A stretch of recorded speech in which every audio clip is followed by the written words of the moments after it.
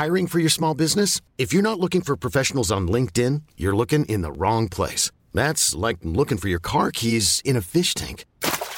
LinkedIn helps you hire professionals you can't find anywhere else, even those who aren't actively searching for a new job but might be open to the perfect role. In a given month, over 70% of LinkedIn users don't even visit other leading job sites. So start looking in the right place. With LinkedIn, you can hire professionals like a professional. Post your free job on linkedin.com/achieve today. Hold up. What was that? Boring. No flavor. That was as bad as those leftovers you ate all week. Keke Palmer here, and it's time to say hello to something fresh and guilt-free. Hello Fresh. Jazz up dinner with pecan-crusted chicken or garlic butter shrimp scampi. Now that's music to my mouth. Hello Fresh. Let's get this dinner party started. Discover all the delicious possibilities at hellofresh.com.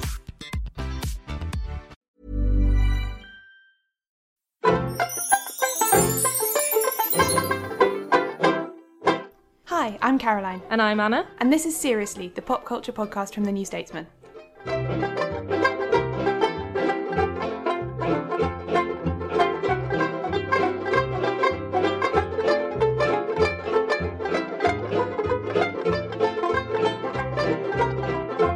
Happy Christmas! Happy Christmas! From Caroline and I from the past. Yeah, we're speaking to you from the past right now. It's still a week before Christmas. Yeah. But we are talking to you after Christmas because we're going to talk to you about Christmas television. This is the Seriously Christmas television special. Insert sleigh bells, which I might actually do in the edit. Ding, ding, ding, ding, ding. Although we have not actually had our Christmas holiday, we have watched quite a bit of Christmas telly in advance, especially for you. So we do have thoughts on Christmassy things. We do, and we also have for you the result of our kind of Christmas television poll, where lots and lots of you wrote in and told us all about your sort of Christmas televisual habits and what you enjoy, what you don't enjoy but watch anyway, all that kind of thing. So that's what traditions have been hammered into your Christmas schedules through no choice of your own. Until you believe that you like them, Yeah. exactly. I have quite a few of those. Yeah, so that's all coming up later on in the episode. Sorry for any annoying noises in the podcast. There's building work going on in our basement, and this was the only time we could record, so sorry.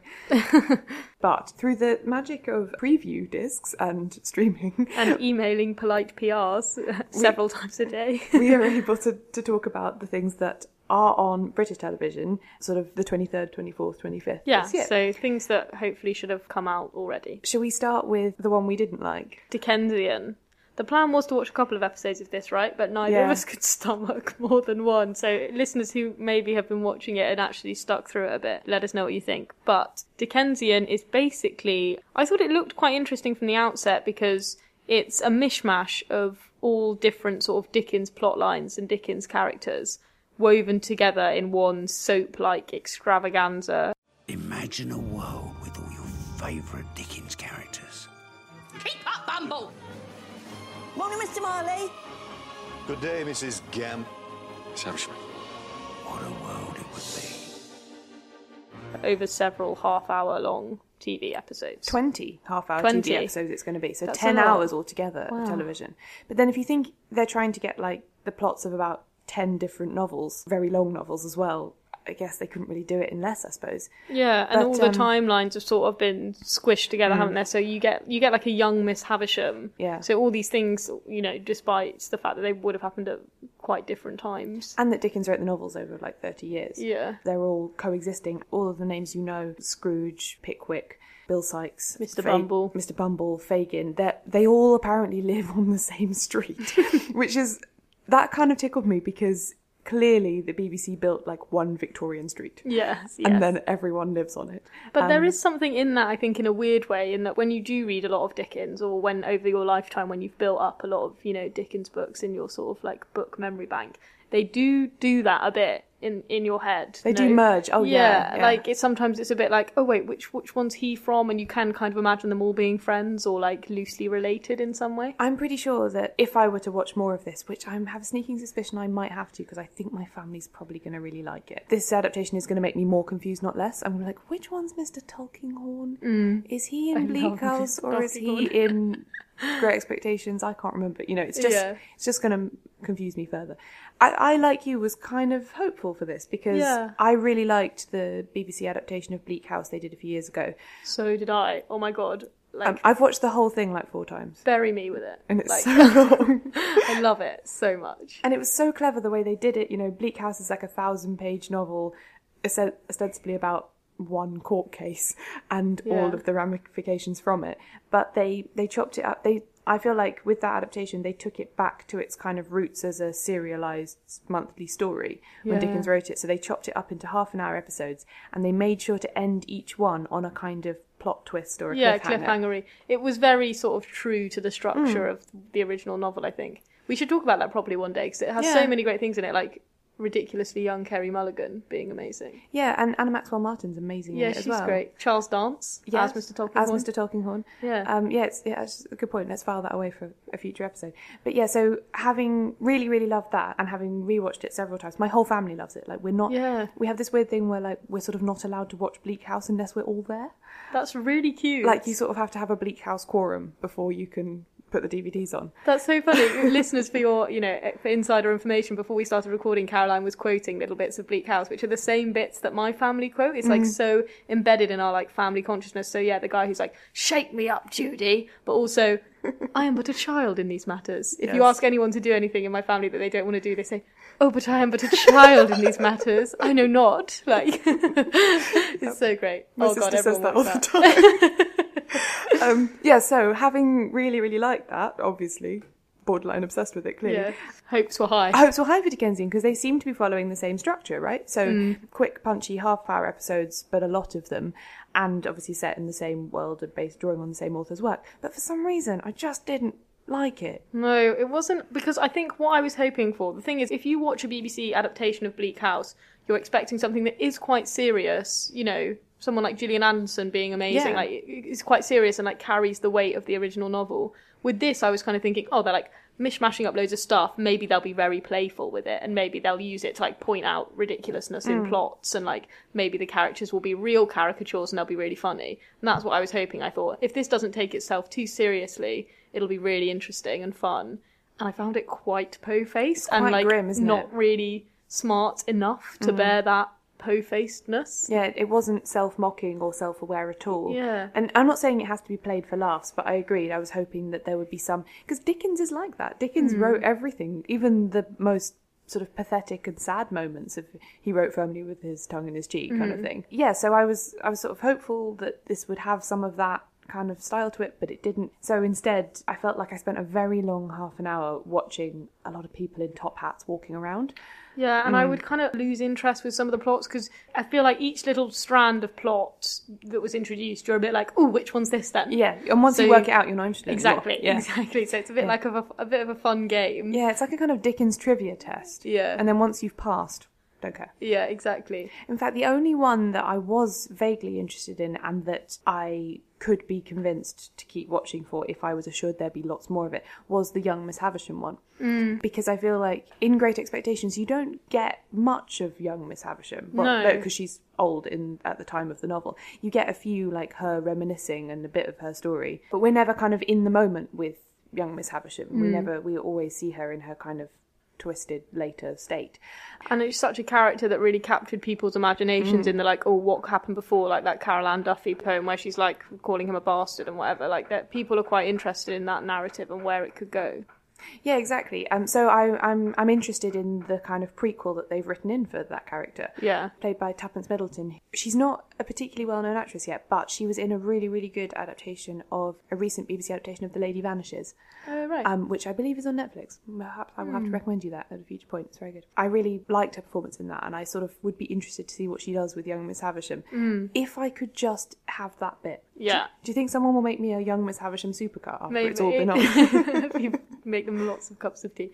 Do you think they're going to go with one like big plot reveal? Just invent a ridiculous thing that links everything together? Or... Maybe. Well, so Tony Jordan, who's the sort of showrunner who has previously worked on EastEnders. For years and years and years. So he comes very much from a kind of British soap opera background. He also did Life on Mars, which is just one of the best things ever. I wonder whether he might go with the traditional EastEnders Christmas plot of like blowing up the pub.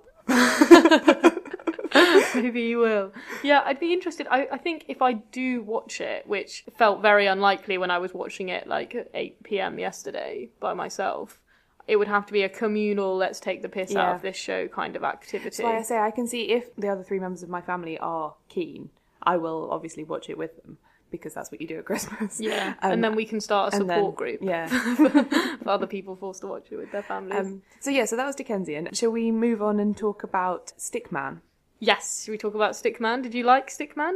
I did like Stickman, but you've since made me question everything I thought about Stickman by writing your article about... So, well, you say what it is. I'll explain what Stickman is, which is every year on British TV. I don't know if they send them over to the States, but they do half-hour-long adaptations of Julia Donaldson picture books. She is of Gruffalo fame and, you know, Room on the Broom and those sorts of ones. And so they did the Gruffalo, they did the Gruffalo's Child, both of which I love, and they always have like an all-star cast of like Helena Bonham Carter, James Corden, Rob Brydon. Like, doing all the voices. Yeah, very sort of like British Christmas specially actors. And then this year it was Stickman, which is the story of this like actual Stickman who's so keen to tell you that he's Stickman. And he's not a Stickman, so when I just saw the title and hadn't realised it was a Julia Donaldson thing, I thought Stickman as in like, I've just drawn a Stickman. Oh, right. But no, he's like a twig. He's a walking twig. I used to work in the children's section of Waterstones, so I'm very familiar with the Julia Donaldson oeuvre. Stickman is sort of like a twig branch thing with a nose and eyes. And arms and legs. And he's got like an identical stick wife and stick children. So the plot is that he ends up getting lost from his family in a quite convoluted way, where a dog like takes him away to play with, and then like a swan puts him in his nest. Swan uses him for a nest, and then some children play poo sticks with him. Yeah, and then he's almost washed out to sea in the river. And then a kid uses him as a sword, and then a baseball bat, and he's firewood eventually. Yeah, so all this stuff happens to him, and he spends an entire year basically trying to get back to his family. So you have all these bits of his adventure, and then like shots back to the family home, changing, you know, with the autumn leaves falling or whatever to indicate the passing of time. They wait for him for ages. But I mean, you know, when you're sometimes like, am I joking or am I not joking? I was like, this feels very conservative and like... promoting a very sort of traditional heteronormative nuclear family where it's like, here's stick man with stick lady wife and stick children, and they should all be together all the time as a family unit, and that is what family is, and Christmas they live in the family tree, it's called, which you pointed out in your piece is like the symbol of sort of patrilineal structural prejudice or something. Yes, it is quite it's all about lineage and very weird. And then also, like, every time they bump into another family, they're the same. It's like mum, dad, 3 kids. Yeah. For me, it was quite like, like those cards you used to get where it would be like, I've got the baker and the baker's wife. What have you got? And you had to, like, sort them into families. I don't know. I can't even remember what that was called, but...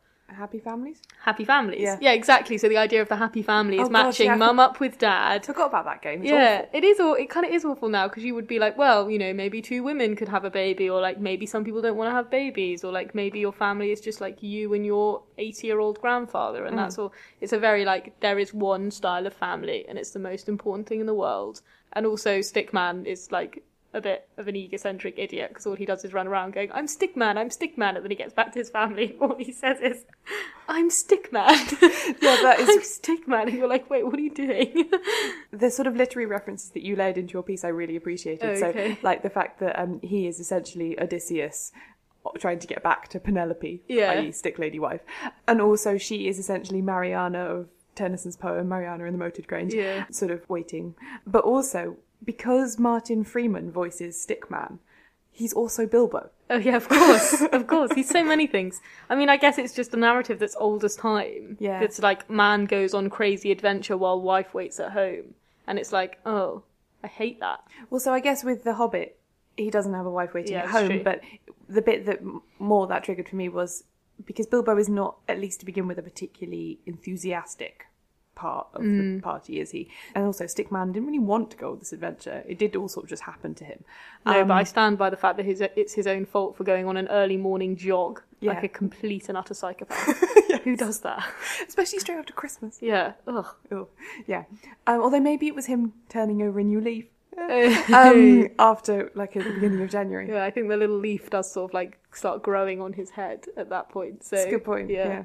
So, Stickman, if you hadn't opened my eyes to the problems with it, for which I thank you, I probably could, in a kind of cheese haze, have watched it quite enjoyably. I did quite enjoy it. I mean, it's quite nice to see like a little Stickman bobbing up and down a the rushing music's river. nice as well. Yeah, and shout out to all the voice casts. Yeah, So, they are excellent. Russell Tovey is a dog. Rob Brydon's a snail and a frog, I think. Rob Brydon loves the voiceover work, doesn't he? Oh, yeah. He just loves it. Can't get enough. Overall, I give it high marks. Hugh Bonneville is Santa. Oh, yeah. So if you weren't watching the Downton Abbey Christmas special this year, no why worries. would you not be? You're still going to get your Hugh Bonneville fix. So. Of the kind of trio of new things we picked out, we've definitely saved the best till last. Yes. It is. Oh my god, I almost forgot. I was How like, could you wait, forget? what else we do? Never fear, listeners. Detectorists is here. But yeah, they did a Christmas special on day before Christmas Eve. Christmas Eve. Christmas Eve, the anti-penultimate day before Christmas. Yes, very good, Caroline. I'm very proud. Very smart. I'm very proud of knowing that word. Yeah, so Detectorists have done a Christmas special, and I didn't know this was happening. I was already, happy, sad about the end of the second series, and then didn't we see Johnny Flynn tweeted that he just finished the music for the Detectorist Christmas special? Yeah, I also feel like I should say when we last talked about Detectorist, I hadn't finished the second series, which I now obviously have. And oh my god, it's so good, guys. Like, please go out and buy like a DVD like an old person if you haven't seen it, because you just have to. It's so good. It's so beautiful. And so then the Christmas special kind of picks up a few months after that, where he's going to visit his find in the British Museum, and Andy's like come back briefly to visit things are going really well for him and his wife and his son in Botswana, where he's come back, and so he goes out detecting for old time's sake with his mate. But the episode is very focused on Lance. Definitely, and I think Andy's plotline was more wrapped up. He got a neater end in the series than Lance did, and I think that's perhaps why it was important to come back and focus on Lance a bit, because although Lance did have perhaps what I think is like one of the greatest emotional moments of TV ever in the final of the second series, he didn't have as consistent a plot line throughout the series. Yeah. He sort of had one thing going on, which was his finding his daughter. Whereas obviously Andy went off to Botswana at the end of season 2. It's a lot more about sort of Lance's life after his find, and also after Andy's gone away, and sort of what he's up to. Are you all right, Lance? I've noticed you've not had anything on the finds table for months. I haven't found anything since that Astle. Yeah, but mate, that jewel is a once in a lifetime. Nothing's ever going to compare to that. The usual buttons and... No, you don't understand. I have found nothing since then. Not buckle, not ring pull, not even scrap.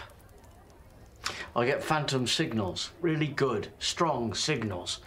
They just disappear as soon as I start to dig. It's the curse of the gold. Shut up. No such thing. Don't be so sure. Remember what happened to Lenny Drinkwater when he found that Viking bracelet? He didn't fill in his hole. Beryl Cambridge steps in the hole, breaks an ankle.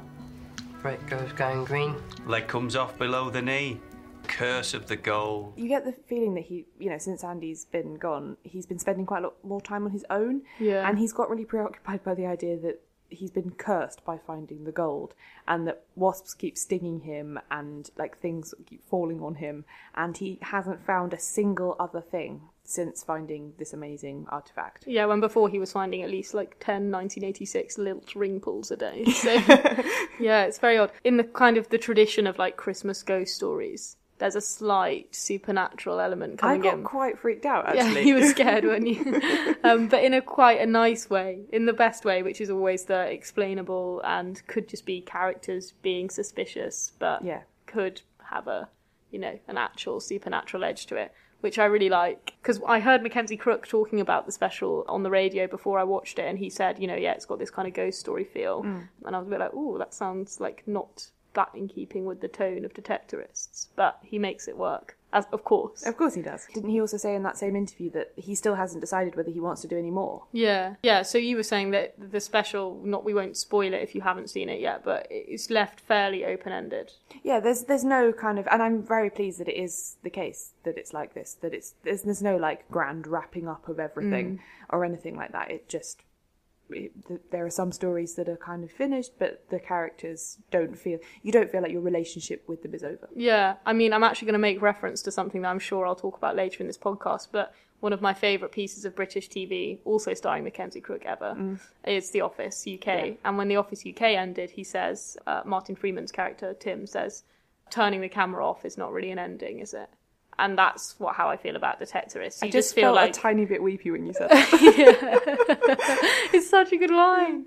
But I feel like that with Detectorists, that if it ends, they've just turned the cameras off. Yeah. And that's always like an amazing piece of TV when the characters are actually just like still pottering about somewhere in your mind. Yeah. And that's what they've done. Yeah, that's the mark of the best writing, I think. Yeah. Yeah. So we loved it. Please watch it, and please watch everything else they've done. And Mackenzie Crook, if you're listening, please write more. Yeah. Oh my god! Seriously, listeners, if you do watch Detectorists, please write in and talk to us, because we don't have anyone else to talk to about this apart from each other. Yeah, we'll start a Detectorist fan club, and we'll have badges and jackets like their Detectoring club. Oh, we could have a weekend before we go back. Anyway, so please let us know. Please watch it, and then get on Twitter and tell us how much you like it. Will you search through the lonely earth for me? Climb through the briar and bramble. I'll be your treasure.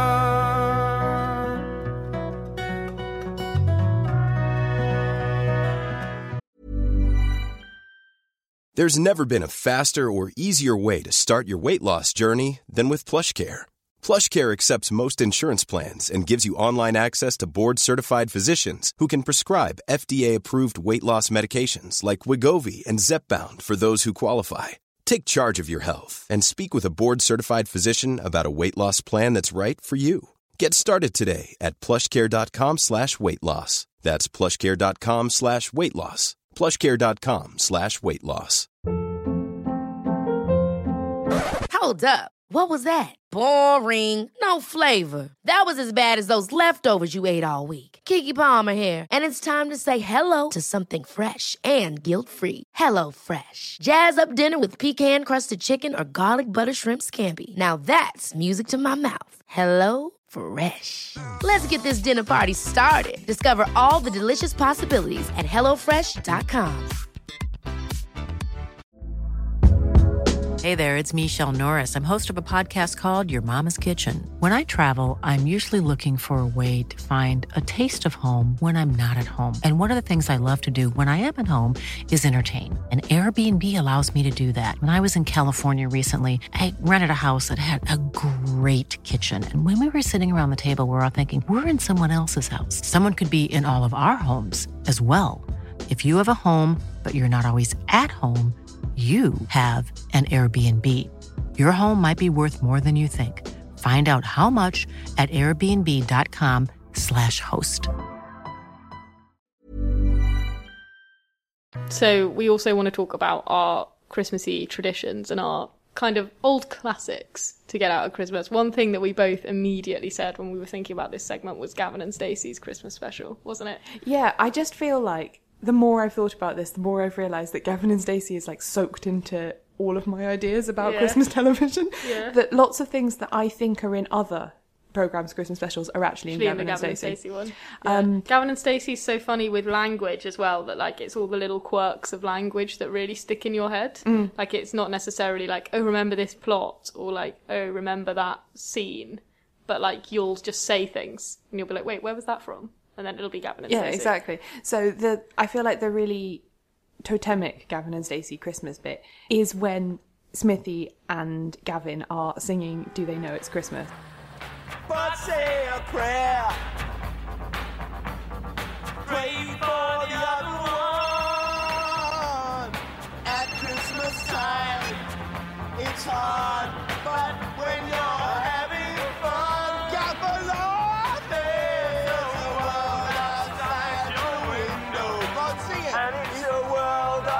dread and fear. Yes. Where the only water flowing is the bitter sting of tears, and the Christmas bells as they ring there are the clanging chimes of doom is doom. Well, tonight they cannot stand instead of you. is a great song. A modern Christmas classic. Geldof at his best. And mature. Don't forget mature, always gets overlooked. Do you mean mid-year? Yeah, that's what I said, mature. It's not one word, it's two. Mid-year. Is it? I thought it was mature, like mature cheddar. Yeah, it's to so each good. other over It's the so phone. good. Yeah, I love that because he calls, doesn't he? And Smithy's already like mid-song. Yeah, so he just answers it and he's like, "There's a world outside your window." And Gavin's just like, Gavelon. Gavin's just walking down the road on the phone. He's like, "Sing it!" So he just sings in the middle of the street. Yeah, that's they're really brilliant. going for it. I loved. It's one of the best things about Gavin and Stacey is when Smithy and Gavin have like a shared joy. Yeah. And this is one of them. It's and really I feel good. like that's so, I don't know, that really encapsulates all of my lovely feelings about Gavin and Stacey, which incidentally, if you haven't watched, is a British sitcom from the mid-noughties about a guy from Essex and a girl from Wales who get together and embark on a long-distance relationship and have Yeah. to keep meeting each other's friends and family, and therein lies the comedy of the tension between the two groups. And travelling back and forward across Yeah. the country. And yeah, that's all it is really, but it's fantastic. And speaking of phrases, I realised one of the things that always makes me laugh is, so you know the bit when, so Smithy is James Corden's character, who's Gavin's best mate. He turns up for Christmas at Gavin's house and he's brought all his presents for everyone and he like tips them out of a bag onto the floor. And Gavin's mum's like, "Smithy, why have you wrapped everything in tin foil?" And he goes, "It's a dream. You just scrunch." And then he does like a kind of scrunching gesture with his hands, which is a lot like a kind of Katy Perry raw gesture. But with tinfoil, it's brilliant. It's so good. That always sticks in my mind, the idea that you could just wrap your presents in tinfoil. Like, you could. Why wouldn't you? Yeah, so there are so many things about it that just really say Christmas to me. Especially because when it was still on and being broadcast on like BBC One by the end, it was like the most popular comedy on the BBC. Yeah, it was really at its peak when that special came out. So they used bits of it as like all of the Christmas stings on television. Yeah. So you like for weeks beforehand, because they do this thing on BBC television where about a month before Christmas, all of the like interstitials between programmes telling you what channel you're on suddenly just have like snow in them. And they do big super cuts of all their Christmas programming. Yeah. But I had a look and I found them all on YouTube from like 7 years ago. All of the like continuity 45-second clips of Gavin and Stacey are all on there. Because that's how big a deal it was. Like the BBC put it at the heart of Christmas. Yeah. So it's no wonder we feel like we do about it, really. Yeah. But there's so many things that like it just does so well. I think Gavin and Stacey has always handled music really, really well. And obviously James Corden's like sort of very boyish love of music comes through in it. There's the bit in the coach where Dave Coaches drives Nessa and Gwen and Bryn down and they Driving Home for Christmas. They do Driving Home for Christmas. And also Mick gets the piano out and they do Have Yourself a Merry Little Christmas. There's loads. They really get that sort of groaning familiarity when a Christmas song or any really popular song comes on and you're with a group of people and everyone's like, "Oh," but they're at the same time they're like, "No, I love this one." And they get that tone so well. And just little things like you were saying, you really remember the line when Smithy walks into Pam's house for Christmas. Obviously. Oh yeah. So he goes, "Merry Christmas to you and also your king," which is obviously a corruption of the actual phrase, but it's I also love when he's like, "Mick, where's that turkey? I'm famished." Like and doesn't at some point he goes and Mick's doing some Nigella shit with that turkey that I cannot wait to get inside me. Yeah, there's so many like just great little bits like that. I could just watch it endlessly. It's also like surprisingly an emotional one, the Christmas episode, because one of my favourite lines in it. So there's a big confrontation between the two sides of the family when they realise that Gavin is moving to Cardiff. Pam just like yells, "I know about you, the bitches of Eastwick." Which makes me laugh so much. Yeah, so Gavin and Stacey, obviously. Other staples of Christmas television in the UK are Doctor Who. Yeah. So that's, I think, didn't our colleague John, who is a massive Doctor Who fan, told me a good fact just before we came down, which is Doctor Who now holds the record for the most consecutive Christmas specials. I do always watch the Doctor Who Christmas special with my dad, who only watches Doctor Who Christmas specials. He's never seen any of the rest of it. And for some reason... That's a very confusing way to watch Doctor Who. I know, but for some reason we've developed... You must be like, there's a lot of Santa in Doctor Who. For some reason we've developed this thing where, because I know marginally more about it than he does, he asks me questions every 30 seconds, like, "Who's that guy? Why is he there? I thought this was a time thing. What's that? Who are they? Why Christmas? Oh, bless. Why is Kylie Minogue in it? That kind of thing."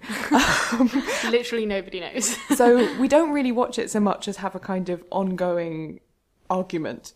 That is the best way to watch all Christmas whilst TV. It's in the background. Yeah.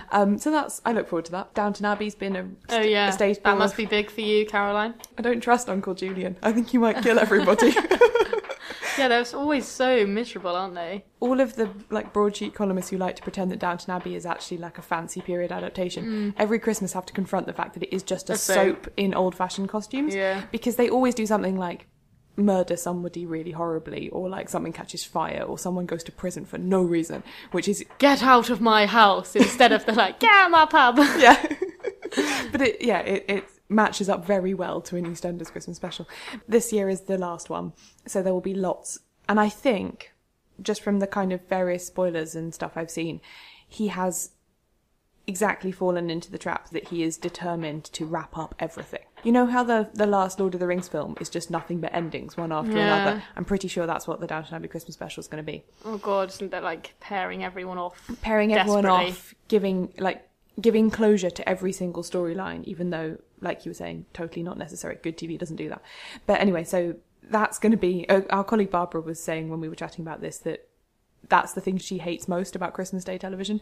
It's like ITV's most lucrative thing. Yeah, so it gets the best slot. Or gets the 9 p.m. slot on Christmas Day when everyone's too drunk and tired to move from in front of the television, so you've got a captive audience. So all of the highest value ads are in it. So there are so many ad breaks that doing what is essentially like a 1 hour 20 special takes like 2 hours. It's awful. God, no. And I say that as someone who's, a fan. Yeah. Anyway, so that's something to not really look forward to endure. One of my very idiosyncratic Christmas watches is this Beatrix Potter cartoon adaptation. So they did a series of Beatrix Potters, like Peter Rabbit and Jemima Puddle Duck and stuff as cartoons, and they're all bookended by real life. Obviously not real life, it's not the real Beatrix Potter, but live action footage of an actress being Beatrix Potter, sitting down to write the thing. Oh, I've seen those. They're quite weird. I like them all. They're all great. But we had a particularly fond VHS copy of The Tailor of Gloucester. Where I'm from is very near Gloucester. And there's lots of sort of cartoon shots of Gloucester Cathedral and stuff. And it's set at Christmas time, and it's about the tailor trying to make a posh wedding coat for the mayor who's getting married on Christmas Day. So it's all about the build-up to Christmas Day and him trying to make the coat, but he's poor, and his cat has to go out and buy him more stuff, and the cat doesn't do it because he buys milk or something instead. The cat's evil, and there's mice. It doesn't make any sense. Sussex Carol. Yeah. Is really in it the whole way through. So it's there's carolers that come and knock on Beatrix Potter's door and sing Sussex Carol at the beginning, but there's also sort of a motif throughout the thing. It's just very, very festive, and there's original songs, with little drunk rats and things singing them, and it's great. That sounds really nice. Yeah, it's really good. Completely the opposite of that in terms of how nice. And the thing my family always like to do is watch something really grisly and grim. So the last few years, we've saved up one of the Scandi Noir things for Christmas. So we've watched... That's really bleak, all of the series of The Killing, The Bridge, all that kind of stuff. So this year we haven't watched any of the third series of The Bridge. We're all on a kind of on our honour not to watch it. My mum's been recording it, and we're going to watch it all together over Christmas. That'll be quite fun. I watched The Bridge season 1 and found it so utterly traumatising that I have not revisited. So that is... So there've been 2 that I've seen. The third one, obviously, I haven't seen. The first one is the best one in the sense that it's the most coherent. The second one got really, really stupid. I'm pretty sure the third one will too. Okay, cool. But it's all... The sillier it gets, the more, gory and weird. So, yeah. The second series involved some, vegetarian anarchists wearing pig heads, murdering people. It was awful. So that was a fun Christmas. That doesn't sound like my vegetarianism at all. Another thing that my sister and I like to do is stay up late after my parents have gone to bed and watch a Harry Potter film. That's a classic. You have to do that. Me and my sister watch quite a lot of Harry Potter over Christmas. It's really fun. My absolute favourite one of all time has to be The Office UK, which I haven't actually watched for a few years, but it's just so in my mind is the greatest. The greatest Christmas special ever. Yeah, I really think so, because it's we were talking about this with Barbara, and she was like, I forgot how bleak it is. They devote over an hour to just making you feel depressed, and then the payoff is so big that you're just oh my God, it gives me so many warm and fuzzy feelings just think about it. Yeah, and it's just so low key. And again, they use music really well. Like, yeah, they do, yeah. Kind of bad disco. They have a Yazoo cover of Only You. But it's like it's like the most emotional thing ever. I don't really know how they do it. It's amazing to me. But again, it's just one of those ones where the characters are so real for you that you're so invested that any little bit of hope that you get, you're like, oh my god, this is so emotional. And they're so often like vile to each other as well, that the kind of seeing them imbued with Christmas spirit moves you far more than if you just saw a nice person. The only thing is there's not enough Gareth, there's not enough Mackenzie Crook. I love one of the best bits, just stays with me so much, is they do Christmas, what's called Secret Santa, and he gets, presumably from Tim, a TA Ken doll, because they tease him all the time about being in the Territorial Army, because they're like, it's not the real army, so he gets like a Ken doll in like military gear, and he opens it and he goes, well, I specifically asked for vouchers, so annoying. Like that. And it's just so well delivered. And so whenever anyone gives me a present, I really want to go, well, I specifically asked for vouchers, so annoying.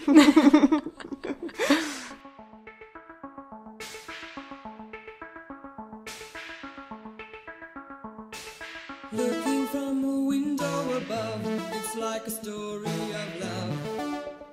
Can you hear me? Came back only yesterday. I'm moving farther away. Won't you near me? All I needed was the love you gave. All I needed for another day. And all I ever knew. Only you. So now it's time for us to chat about some of the many, many recommendations you sent in. We couldn't watch most of them because obviously you just sent us so many, but we'll share them in the interest of, Christmas being all about giving and sharing. Did you buy that? Yeah, I do. And so it's been really interesting actually to see where the overlap has been. There are some things that appear on almost everybody's emails. And then some kind of more idiosyncratic things from, what part of the world you're from or just your particular preferences. So here's an email from Leslie who said that a couple of her Christmas favourites include Christmas movies that are also in the rom-com variety, which is a popular one, I think. That's a good space of the Venn diagram. Yeah, right? Exactly. So she's mentioned The Holiday and Love Actually. Hopefully you enjoyed last week's Love Actually special. Don't tell us if you didn't. Yeah. But she says, I would also highly recommend Sandra Bullock's While You Were Sleeping. Her awesome 90s outfits are almost reason enough, which is like definitely reason for me to watch something. Yeah. So I'll do that. She also recommends Justin Bieber's Christmas album, which is just like, yeah, definitely up for that. So Ed got in touch to tell us that one thing he was obsessed with as a kid was Bernard and the Genie, which is not something I'd heard of before. Apparently it starred Lenny Henry as a man cursed into a lamp as a genie for 2,000 years and Alan Cumming as a downbeat finder of this lamp in the modern day, i.e. the 90s. It was set in London at Christmas, and it was written by Richard Curtis, so of course it also has Rowan Atkinson, who has questionable facial hair and speaks in an odd way. Oh, that sounds great. Yeah, so that sounds really good. That sounds like a real guilty pleasure, not that I believe in guilty pleasures. But I also really love the fact that as soon as you say it was written by Richard Curtis, it makes sense. It makes total sense. You're like, wait, Lenny Henry's a genie and someone finds him in the 90s. Then you're like, oh, but it was Richard Curtis. Yeah, sure. So yeah, thanks very much. I'm definitely going to seek that out. It sounds brilliant. It sounds weird, which is good. Then we've got Anne, who said she's super excited for the release of Sofia Coppola and Bill Murray's Netflix A Very Murray Christmas. Which I've seen on the thing, but I don't really understand what it is. Netflix has been recommending me that solidly for weeks now. So, and also, do you ever have that when Netflix is convinced that you're going to like something and you resist? I tend to resist because I don't like being told what to do. And then I finally given and watched it. I was like, you were right, Netflix. Damn it. Algorithms are taking over the world. You were so right, Netflix. I'm sorry I ever doubted you. So I will watch that because clearly I'm going to love it. Anne's another person who's recommended Love Actually. Again, check out the special. Plug.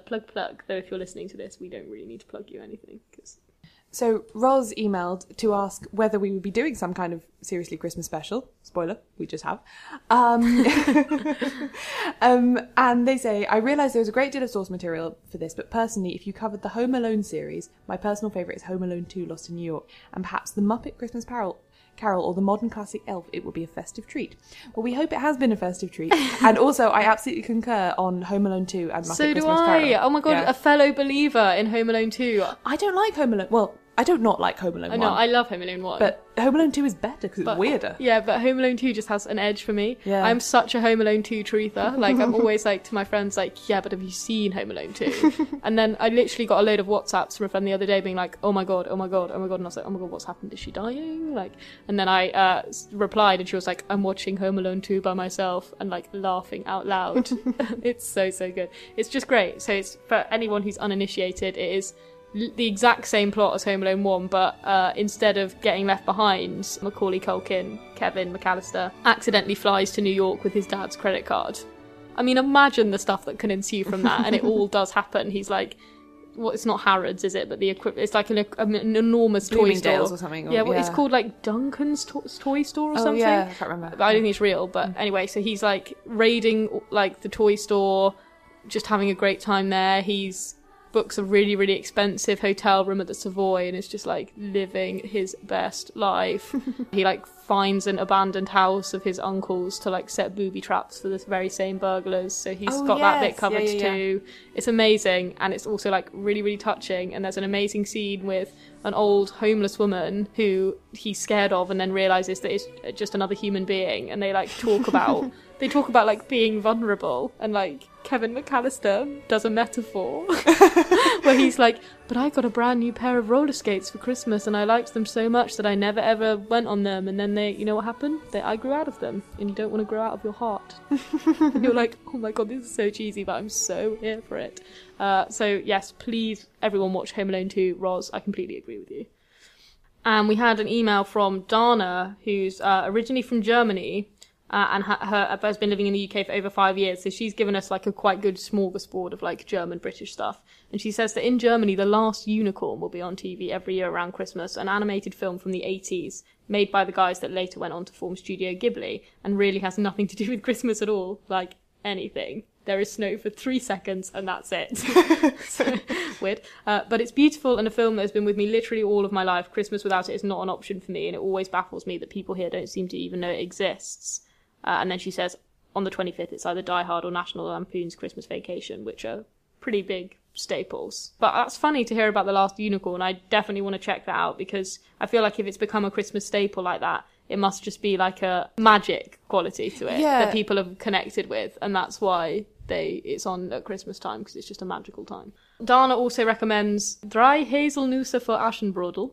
That was my best German accent. Great German, by the way. 3 Nuts for Cinderella. And it sounds very beautiful. It's based on Cinderella, but with a twist. So yeah, Drei Haselnüsse für Aschenbrödel. You're just showing off now. I definitely don't think that was right.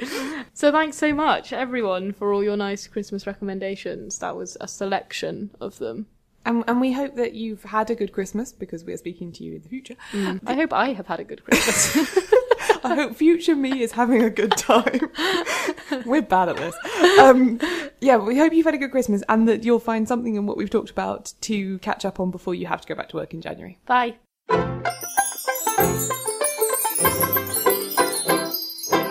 Thanks for listening to Seriously, the pop culture podcast from The New Statesman. If you enjoy what we do, you might want to consider following us on Twitter at SRSLYpod. We post links to things we've mentioned in the show, gifts we like, and all manner of other things you'll probably enjoy.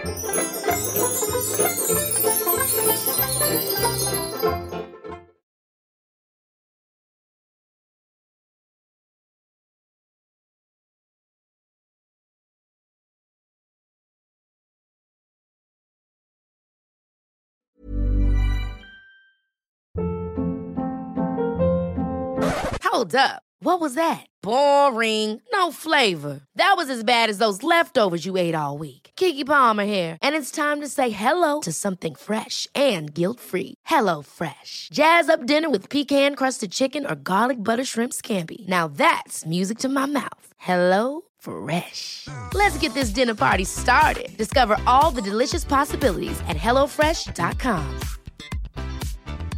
Hey, it's Paige DeSorbo from Giggly Squad. High quality fashion without the price tag. Say hello to Quince. I'm snagging high-end essentials like cozy cashmere sweaters, sleek leather jackets, fine jewelry, and so much more. With Quince being 50 to 80% less than similar brands. And they partner with factories that prioritize safe, ethical, and responsible manufacturing. I love that. Luxury quality within reach. Go to quince.com/style to get free shipping and 365-day returns on your next order. Quince.com/style.